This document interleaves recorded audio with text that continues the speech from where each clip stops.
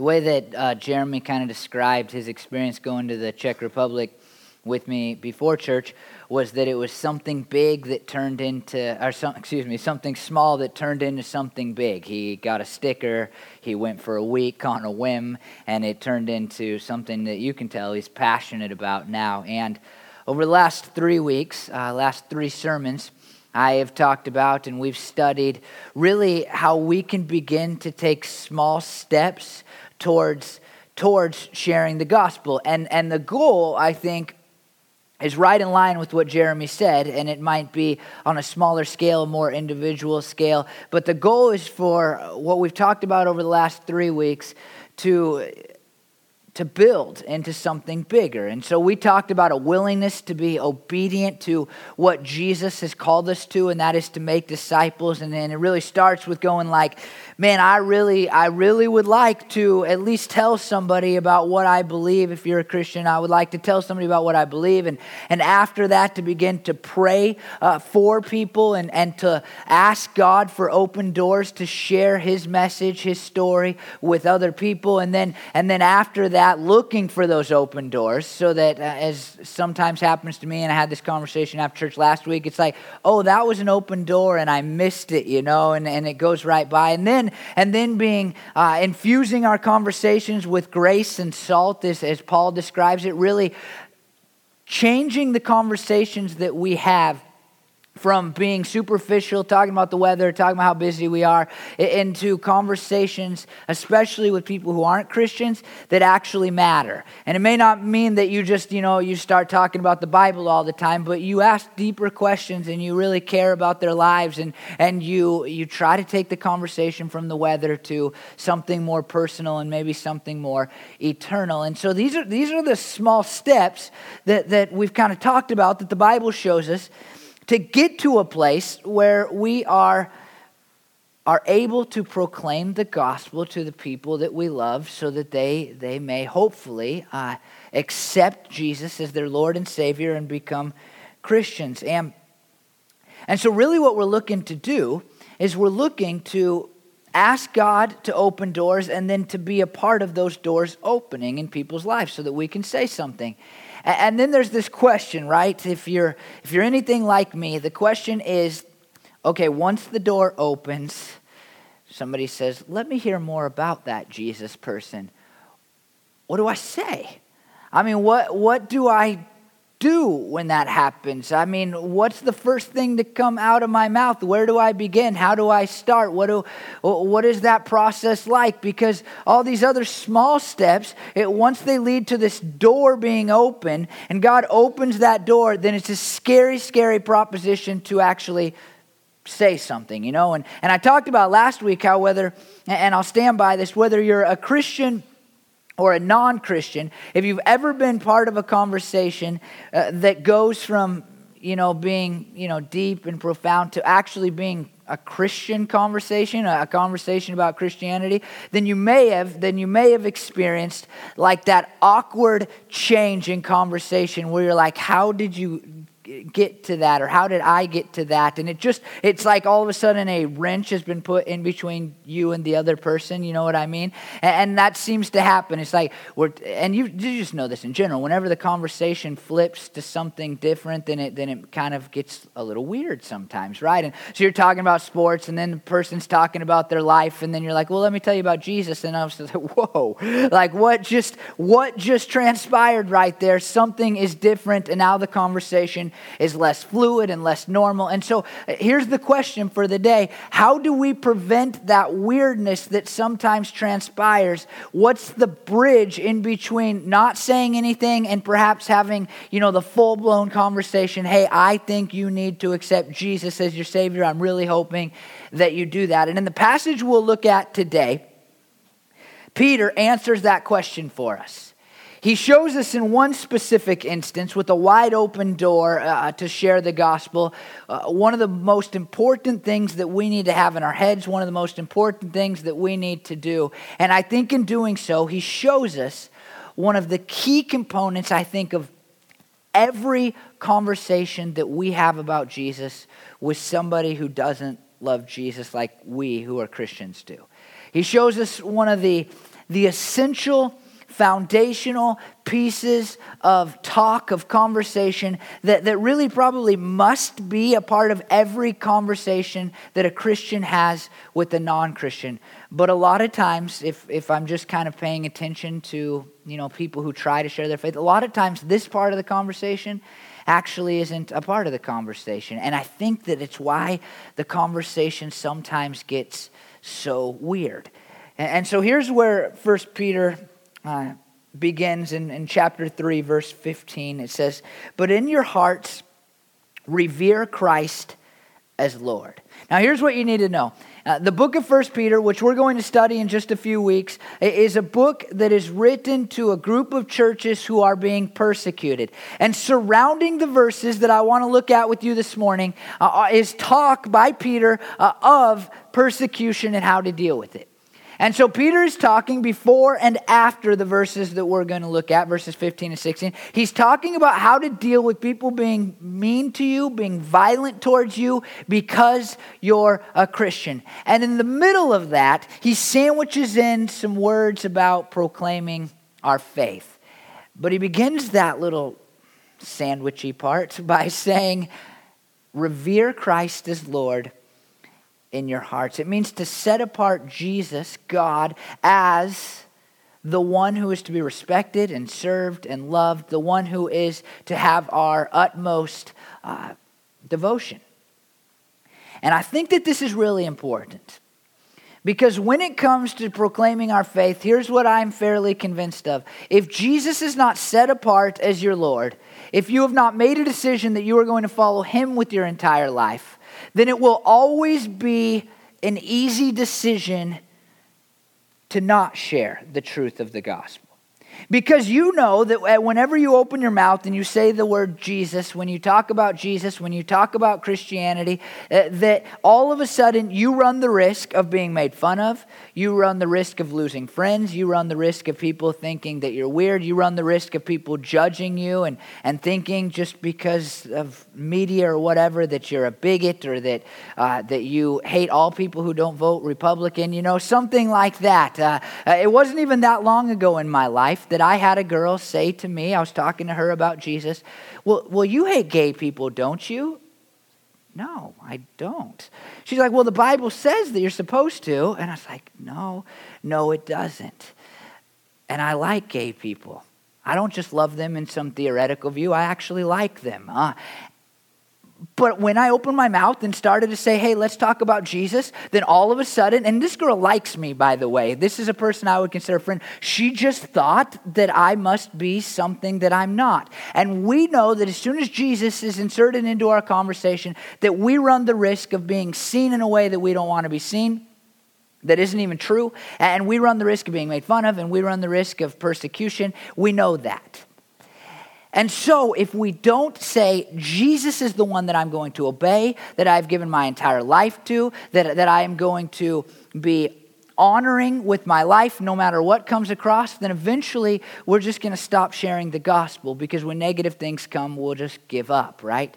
I think it can be illustrated this way. Oftentimes, my wife talks about this, how people that say they don't want to take medicine when they're going to have a baby. I'm going to try to prevent myself from doing this when I talk about having a baby, because apparently I have that habit. If you've ever heard me talk about the birth experience with my wife, I always do that. Now I've done it again, but in the future, I will try to avoid that graphic hand gesture. But my wife says if a person is like, I might take medicine, then they probably will take medicine as soon as it starts to hurt, right? And I see some women nodding at me, so that must be true. But if you're like, hard line, I will not take the drugs, I'm not taking the drugs, I will not do it, then you have a fighting chance of not taking the drugs, of not getting the epidural. I think that's the right word.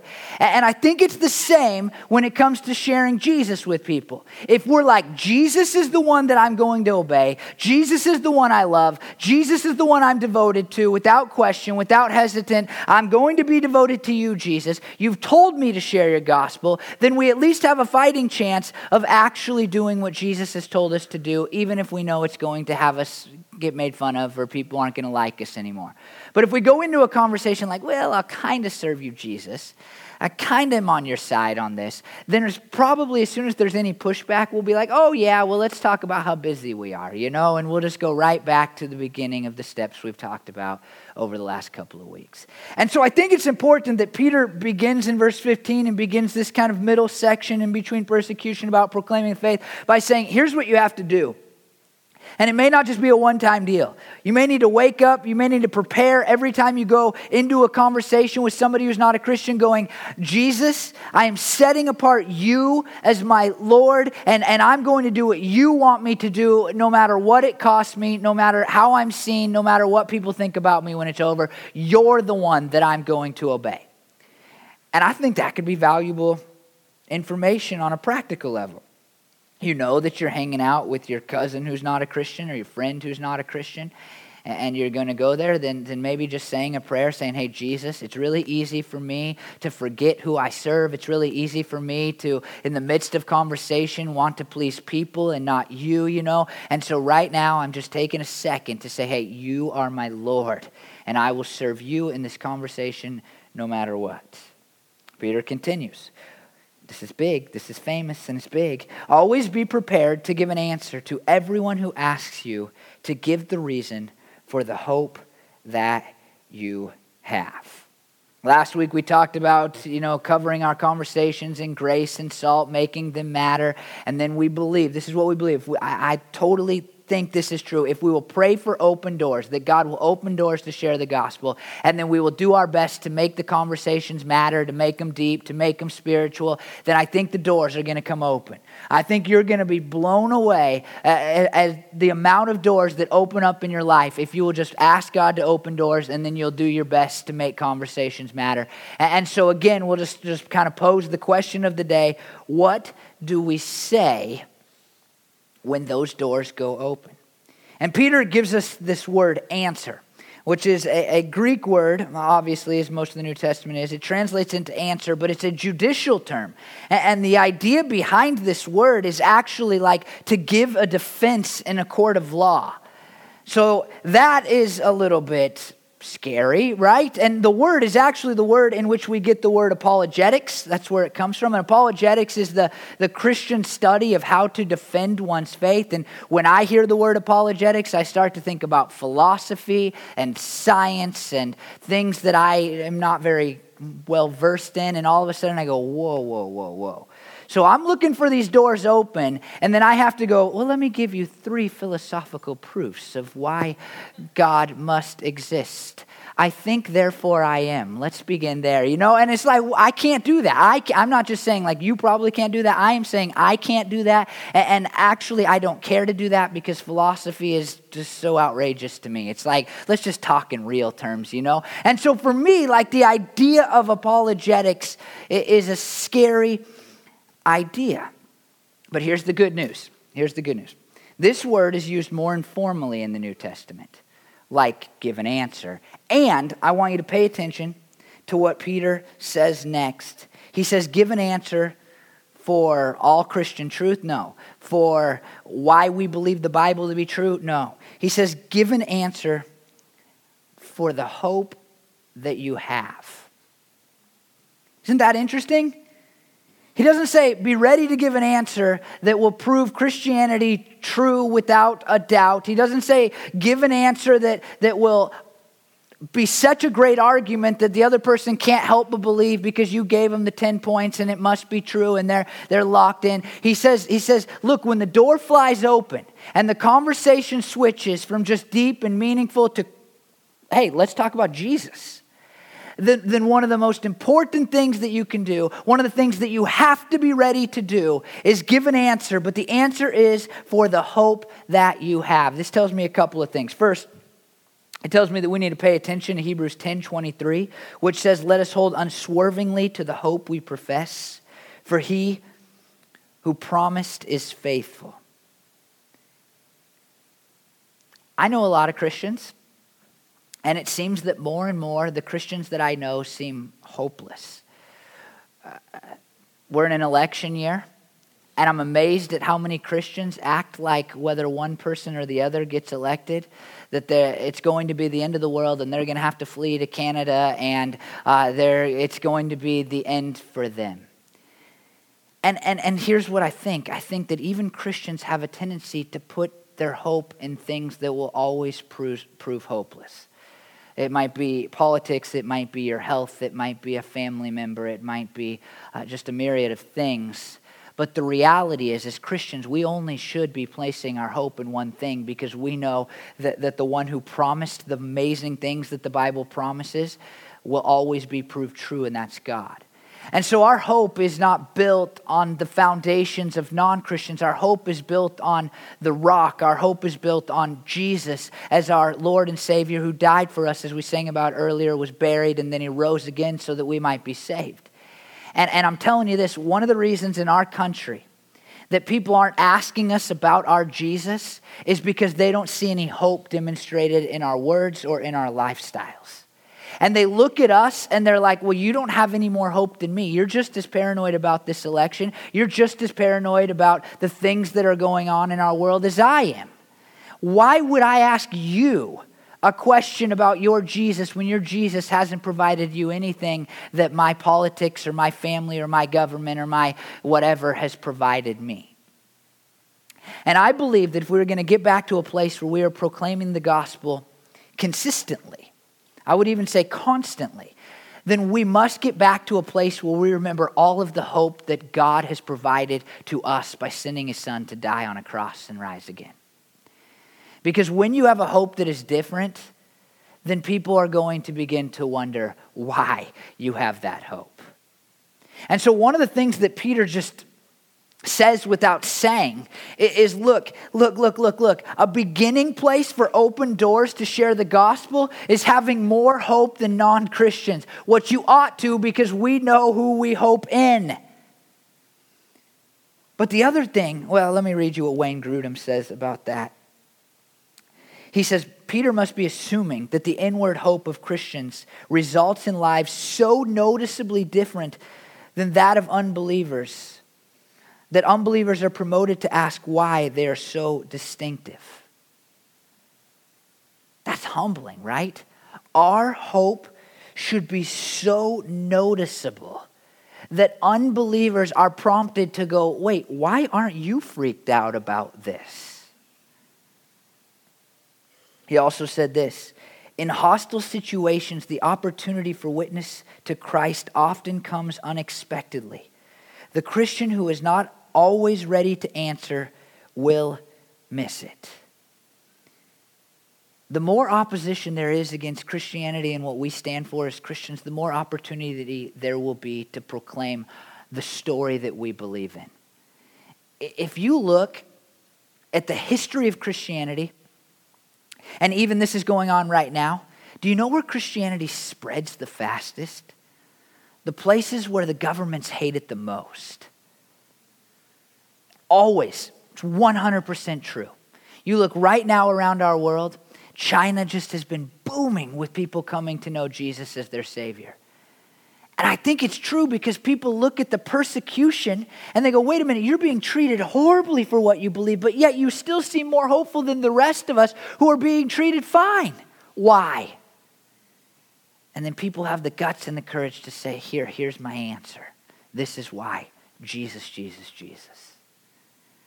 And so instead of freaking out when things don't go your way, instead of that, why not go, wait a minute. If I will just continue to hope in Jesus, then there will be more and more opportunity to share the reason that I have the hope in the first place.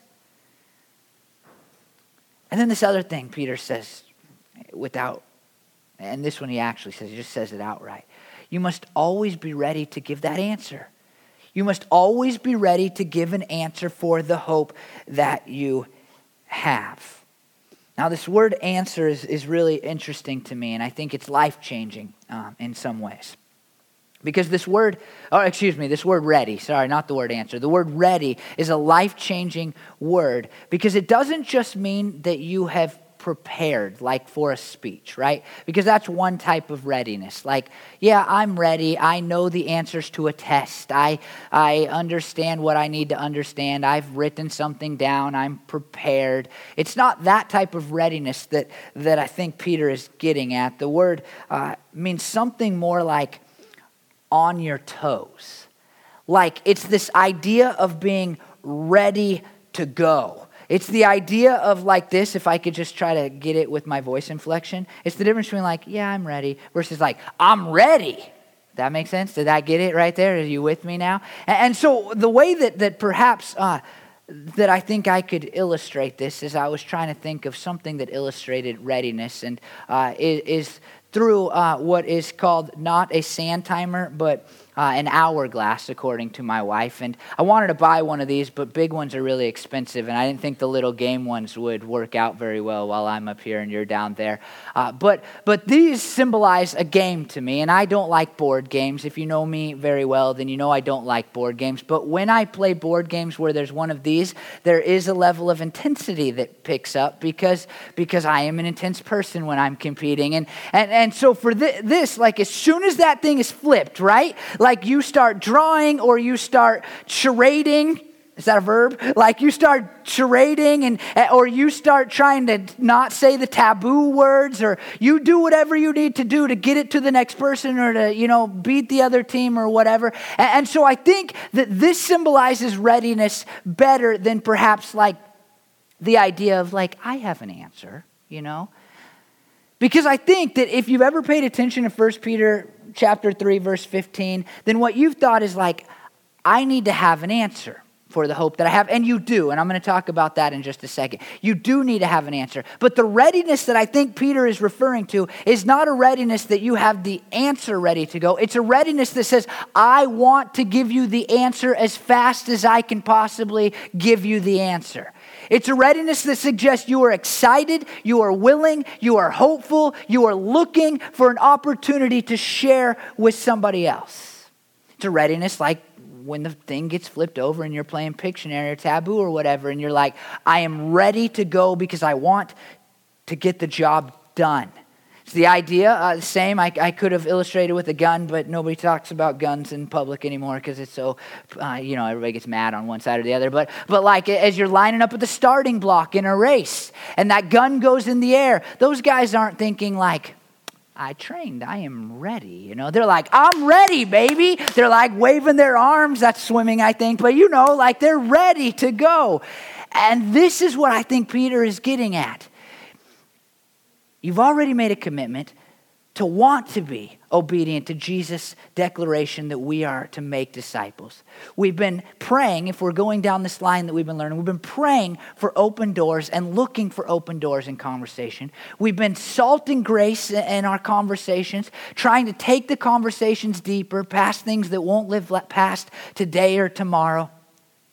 And the door flies open, and you're like, yes, I am ready to share the gospel with you. I think the idea demonstrates that every time we go into a conversation with somebody who's not a Christian, we are pumped that this might be the day that God opens the door for us to be able to share the truth, which results in the hope that we have. That's the readiness that Peter is getting to. And let me back up and say that readiness is to share an answer for why we have the hope that they are asking about, the reason for the hope. And I would just say this, and if you're part of the Bible study that's been meeting after church on Sundays, then we talked about this last week in our Bible study.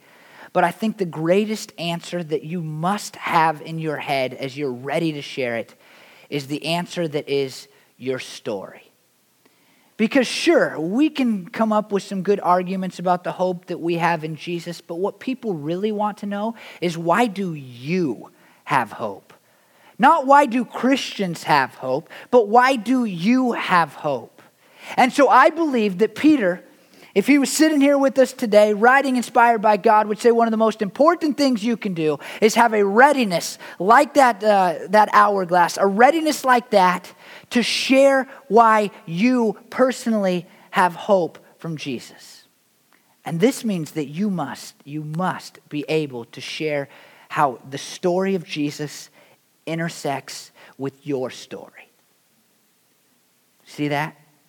You may be able to tell Jesus' story. You probably can tell your story of life. But every Christian must be ready to talk about how those two stories have come together in a real and powerful way that results in us having more hope than the other person. May just be this. We talked about testimonies last week in our Bible study, and that's the word for what I'm describing right now, a testimony. And we talked about how there's a tendency sometimes to have like a big grand testimony, like I was in a gang for 38 years, and then I did drugs for 30 years after that, and I killed a few people, and at the end of that I found Jesus, and nothing's ever been the same since. Like we have this tendency, and we don't need that story. If you have that story, that's crazy that I just said it this morning. But if you have like that story, then that story matters, but you don't need that story, because here's what I'm convinced of. The hope that we have on a personal level will connect with somebody out there. I come from a divorced home, and I've been through a custody battle. And so that is something I have learned that comes up more often than you would think if I'm looking to be salt and grace in my conversations. And so immediately I have this connection. Why was I able to get through that?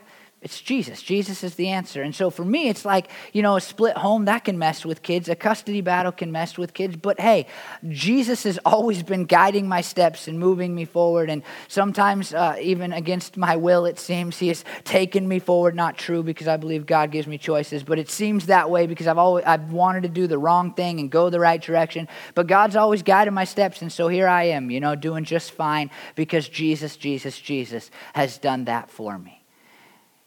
It's not drugs, it's not a gang, but it's something where my story connects with the story of Jesus, and there are other people around me that I have influence in their lives and whom I love and whom I connect with, that their story connects too. And when my story and Jesus' story connect and somebody else's intersects with it, then all of a sudden they're going, wait a minute.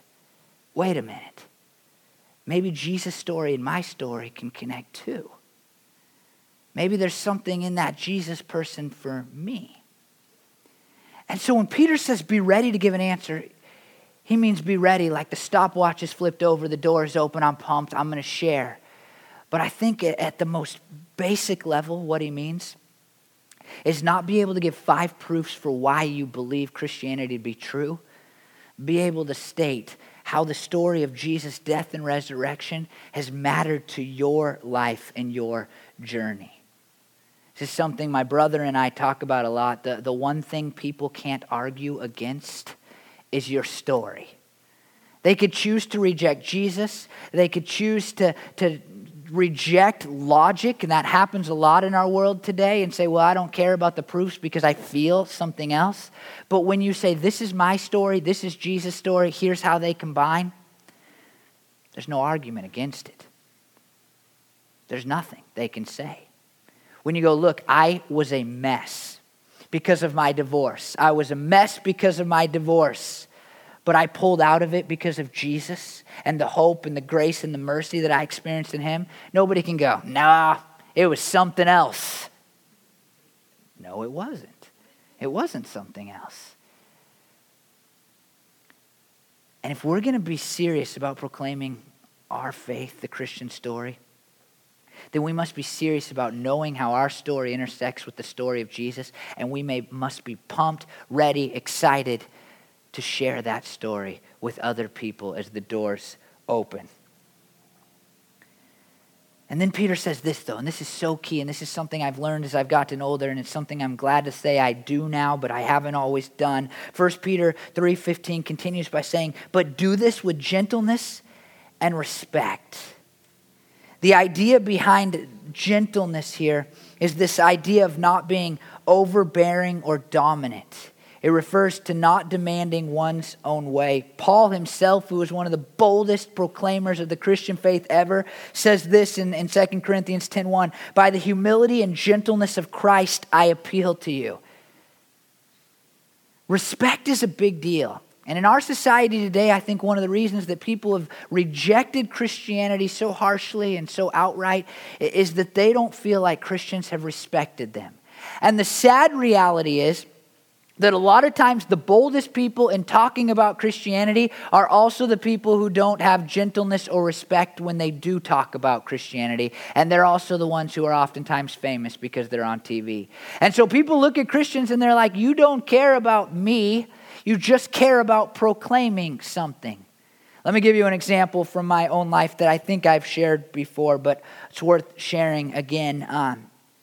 I worked at a retirement home for about 5 years on and off when it wasn't baseball season or school season, which meant like 2 weeks a year. But I worked at this retirement home, and people would come and go. And one day while we were vacuuming after dinner had been served and all the residents had left, we got into a conversation about spiritual things. I don't remember how, but we did. And there was a girl who told me that her beliefs were, and I'm trying not to laugh when I say this because it's still ridiculous to me, but her beliefs were Jewish and Christianity. Those are the two things she believed. Now, I'm not sure if you're aware of this, but there is a pretty big divide between those two beliefs. Like, one believes that the Messiah is going to come. One believes that Jesus was the Messiah who came and died for people's sins. And so it is logically impossible to believe both of those religions and just to go, I subscribe to Judaism and Catholicism, and those are the two that I believe. Logically impossible.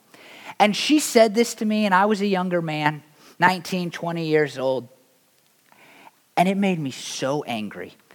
And I was currently in the process of being educated in the area of apologetics and other things, and I just lit into her. I was mad. Like, no, I may have called her an idiot. I'm not sure I actually called her an idiot, but everything that I said demonstrated to her, I pretty much think you're an idiot. And you know how far that conversation got me as far as actually leading her to Jesus? Nada. She may have cried. She never wanted to talk to me again. I think I apologized to her later. It did nothing for anybody. It made me feel guilty about how I had responded. But a lot of times we think that if we're going to proclaim the gospel, then we almost have to be like that. I mean, we wouldn't say that out loud, but we have this feeling like, as I have to, like, you know, to kind of get in there and let them know that they're wrong and all of that. And you may need to let people know they're wrong, but Peter reminds us that when we give the answer for the hope that we have, it must be done with gentleness and respect. I'm not sure any person's ever been led to Jesus because somebody made them feel like an idiot. But I think a lot of people have come to Jesus because they go, we believe differently, but you respect me more than anybody else. We believe differently, but you seem to have my best interest in mind and not your own. So let me hear more about that Jesus that you love, that you're sharing with me. And so when you open your mouth and you begin to tell how your story intersects with the story of Jesus, then you must do it with gentleness and respect, because I promise, just from personal experience, that will go much further in leading a person to Jesus than being a jerk will. Peter continues, keeping a clear conscience, so that those who speak maliciously against your good behavior in Christ may be ashamed of their slander. And this is something that after we finish this series in a couple of weeks, that's what we're going to talk about, because we're preaching on 1 Peter. I won't do these two verses again. Maybe I could do the exact same sermon. It would save me a little time. But we won't do these verses, but we're going to do the whole book of 1 Peter over 10 weeks. And here, let me tell you what the whole book of 1 Peter is kind of about. You're Christians. People are being mean to you because of it. But here's how you need to live beautifully so that those same people who are being jerks to you might come to know the Jesus that you know. That's the summary of 1 Peter. And so Peter reminds us here, look, if you are ever going to have doors open, then it means that you must be living with a clear conscience, and you must be living with behavior that is beautiful to God and to the outside world. And I just want to offer here, before we look at that 1 Peter series, one of the reasons I'm excited to do 1 Peter is because of what this word conscience really means. If you take the Greek word, it means knowing oneself. And I think we live in a generation of Christians who don't even see how outsiders see them because they never are introspective enough to see what's actually going on in their lives. And I think that as we study the book of 1 Peter together, we're going to get to a place where we go, wait a minute, maybe my life isn't quite as beautiful as I wanted it to be when I set out on this journey of life. People love saying bad things about Christians is kind of what Peter's saying. It's fairly acceptable in our society, you know that, right? Like you can't make fun of anybody, but you can make fun of Christians. And the question is, how do we respond to that often? Like, what do we do about that? And Peter's answer is, live beautifully. Says that exactly in 1 Peter 2:12. Live such good lives among the pagans that though they accuse you of doing wrong, they may see your good deeds and glorify God on the day he visits. And so here's what I want to say one more time. As Christians, we must live a godly life. We must decide to be obedient to the command that Jesus has given us to make disciples. We need to remember that the story of Jesus is good news. It's not something negative, and it is to be presented as good news. We must pray. We must infuse our conversation with grace and salt, and then we must look for open doors. And when those open doors come, this is what Peter's telling us. Then we must be ready to give an answer, to share how our story connects with the story of Jesus and why that has presented us with such great hope. Live the story, know the story, and be ready to share the story with others. Will you pray with me? Lord, man, it's a bummer, God, and I don't know why this is what pops into my head to pray, but it's a bummer that in our society, the Christians who are most willing to share your truth, God, are also the Christians that seem like the biggest jerks a lot of times. And I pray that we who are here this morning, God, this group of people that you've brought together to hear this sermon, to look at this passage of Scripture, we would buck that trend, God, and we would be absolutely willing, excited, ready to share your gospel, and we would do it with gentleness and respect, Lord. I pray, God, for all of us who are here this morning, that we would be prepared with an answer. I pray, God, that perhaps people in this church this morning would write down their story so that they know how your story intersects with their story, how there's a combination and a connection there, God. And I pray, God, that we would be excited to tell others about it. And God, my hope for this morning is that maybe now, for the first time, we who are here, who are Christians, God, would be prepared to give an answer.